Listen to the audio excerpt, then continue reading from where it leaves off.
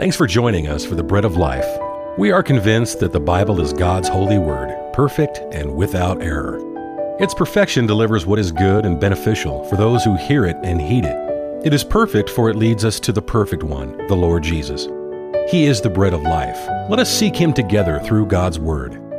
Now here's our teacher, Joel Van Hoogen. Psalm 68 is just one place in the Old and New Testaments in which the people of God are reminded that we are at war.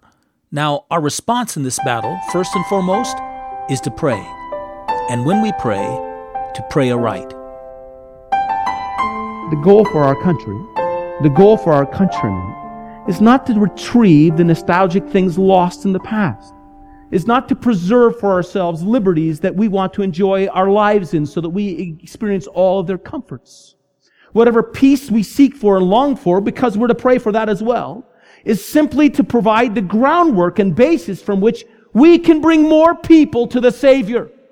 We can continue to wage this battle that God has given us for the souls of men, so that we can carry on our warfare against the flesh and the world and the devil in the midst of this age, that more might be won to Him.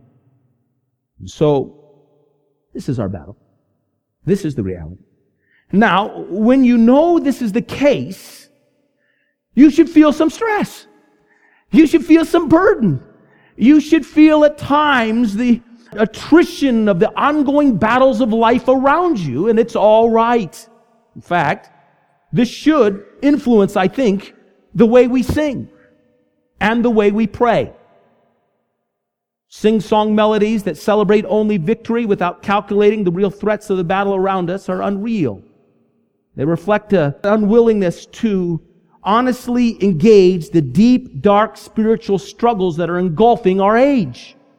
Our songs, as they have in the past, should express sadness, weariness, longing, and desperation, and struggle, and fatigue, and then promise, and rest, and trust, and faith, and yes, even then triumph. It's all promised to us in that setting. Here's a third point, and we won't go very far this morning. We'll save some of this for the next time I speak to you. It's against the reality of this war that our peace and our gentleness and the righteousness that God gives us should stand out in bold relief.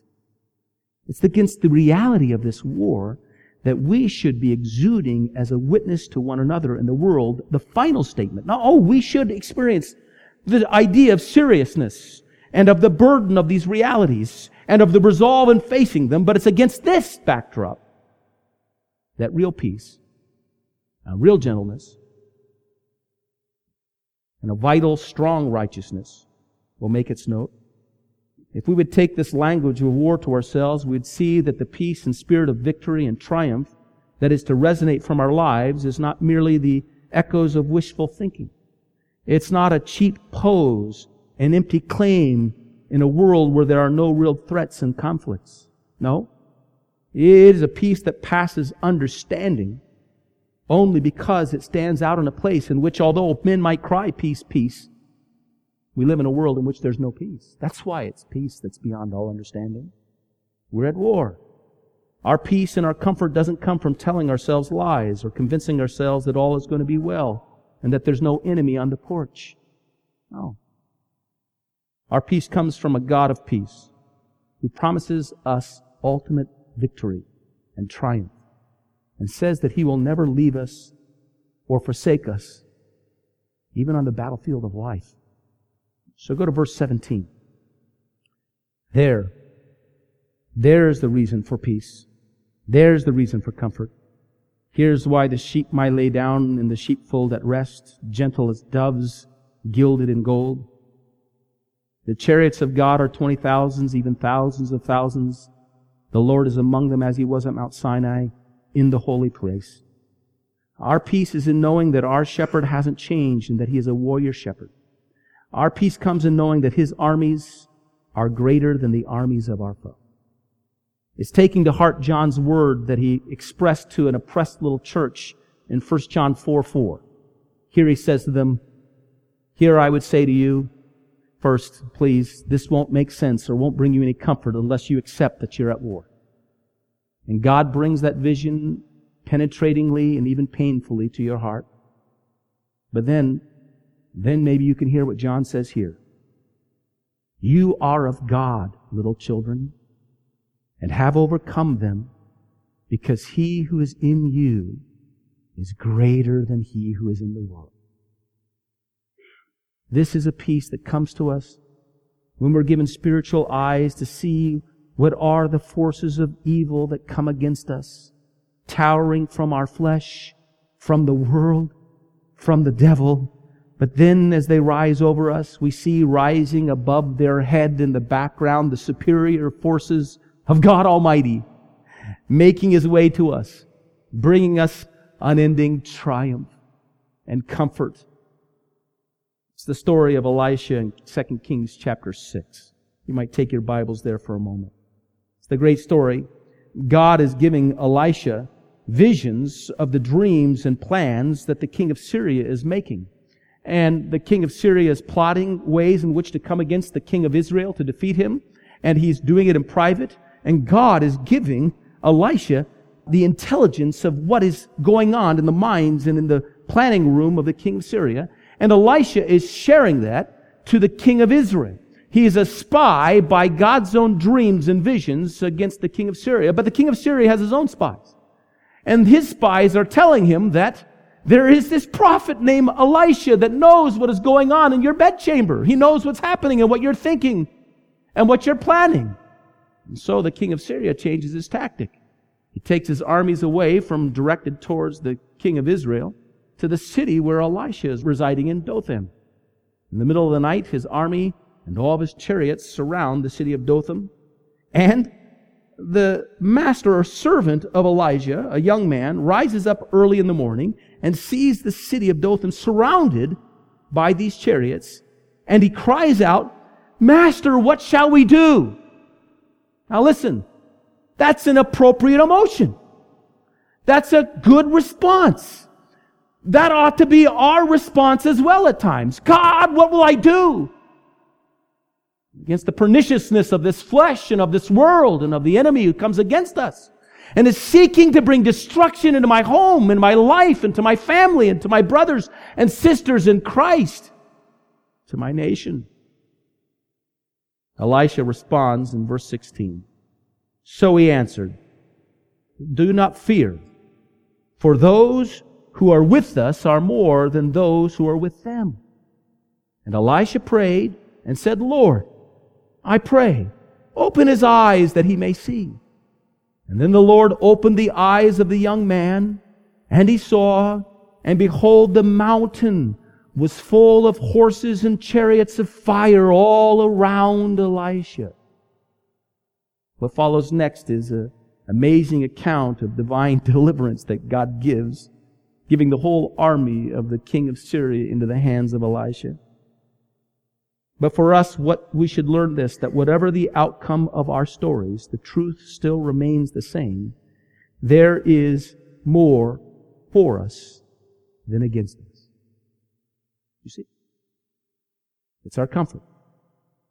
We are to measure the true nature of the battle. We live on a battlefield. We are to have an appropriate understanding of the stresses and burden of war.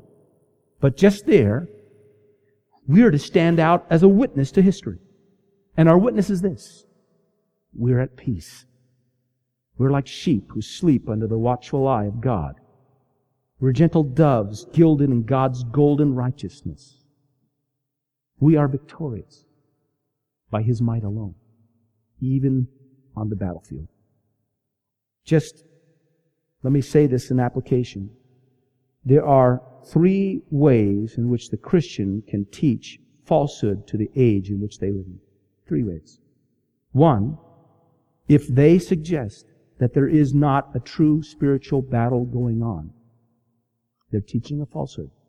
2nd, if they give the impression that this battle is not one of great or greatest concern, they teach something false. But 3rd, if they do acknowledge this battle and show concern in the midst of it, but do not and fail to exude peace and gentleness and confident trust. Once again, they lie to the age they live in. Our God is in control. Our God is sovereign. Let's bow our heads and pray. Our Heavenly Father, it may be possible that we've listened to the false prophets of the ages in the church that whisper peace, peace when there is no peace. That we become, because we feel that we can't handle it in our own strength and in our own flesh, because it would crush us, we pass over to give way to just positivisms. That everything's going to work out, and that these things are not real, and that what we're contending for are not issues of heaven and hell, everlasting peace and everlasting destruction. That somehow what at stake is something less than that, and if it's greater than that, well, how could we even think about it? So we just pass our minds from those things to worry instead about counting up our own coins and our own comfort. God, what a fleshly response to the darkness and the dangers of this age. What a lack of faith. Instead, oh God, let us look at it, and let us measure it, and let us see it, and even let us be overwhelmed by it, so that it towers over our own strength and our own ability in such a way that it crushes us to oblivion. And in that point in which we're pressed down to nothing, we might reach out, grab hold of your hand and your truth and your word and your promise and your spirit, that you would be all in all to us. That you would rise up to be the great and mighty one in our lives that we trust. That we would learn when we're weak, then you're strong.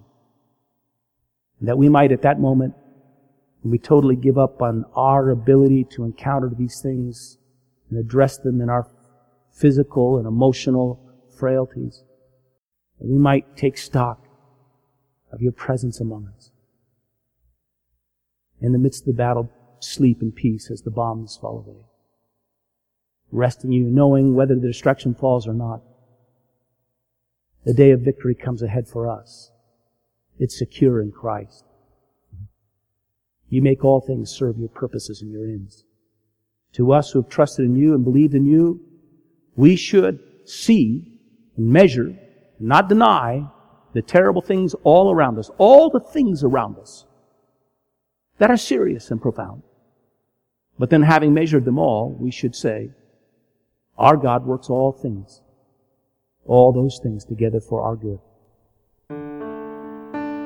God, we want to trust in you. We want to live in you in this way. We want to live that life of faith that's shining and brilliant and bold and is an expression of courage that the world has never known, the likes which the world has never known. May that be truly ours, we ask. In Jesus' name, amen.